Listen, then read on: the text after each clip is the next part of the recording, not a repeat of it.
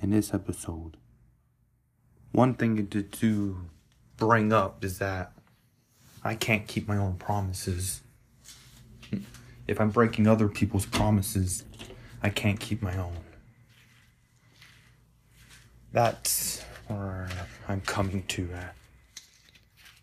Because if I can't keep my own promises, then I can't keep other people's promises. I'm breaking promises left and right. I can't keep promises. I promised myself I would stay away. But then again, I break my own promise because I went back. I can't keep promises. That's how bad of a person I am.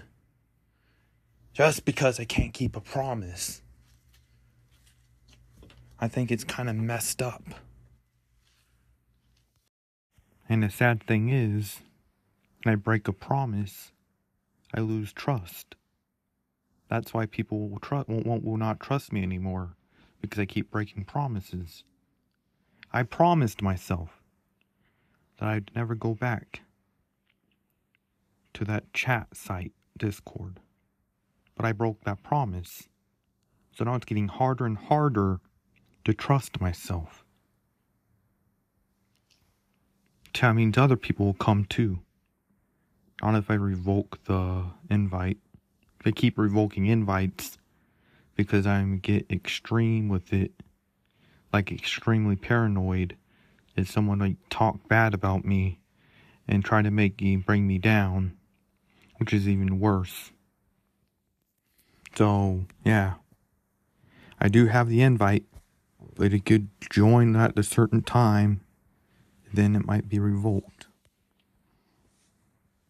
I make invites left and right. And they keep revoking invites. Because I'm trying to protect myself from people that don't like me. And that say things about me that I don't agree with. When I don't necessarily have to agree with what they say. We just take it in with a grain of salt. You know?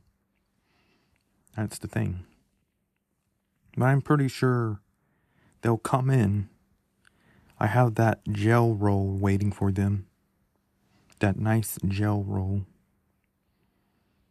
But they won't be able to share the server out because only I can do that. And I'm going to be careful who I share it with. Because I don't want to share it with anybody who starts all types of trouble. But there's probably going to be lots of people coming in. I have no control over. I could just strip the role from them. They won't have access to the server. They can't view anything. They can't chat. As long as they take their role away from them. I'm fine with that. That's if things get chaotic. But yeah, going back to the trust part. The promises. I'm a kind of guy that does keep promises, but then who doesn't keep promises. It's like a 50-50. Like somehow I promised myself I would never go back there, but I broke my own promise. So yeah, that's why people like me need help, because they can't keep their promises. I thought I'd stick to my word, but I didn't. Like, how could I be so careless? Like, how could I break my own promise? How could I? I don't have the proper mentality. And I'm not really stable enough. Because I broke down and cried. And said that Discord was a dangerous place on one of my episodes. How could I have not done that? It's a shame. I should be ashamed of myself.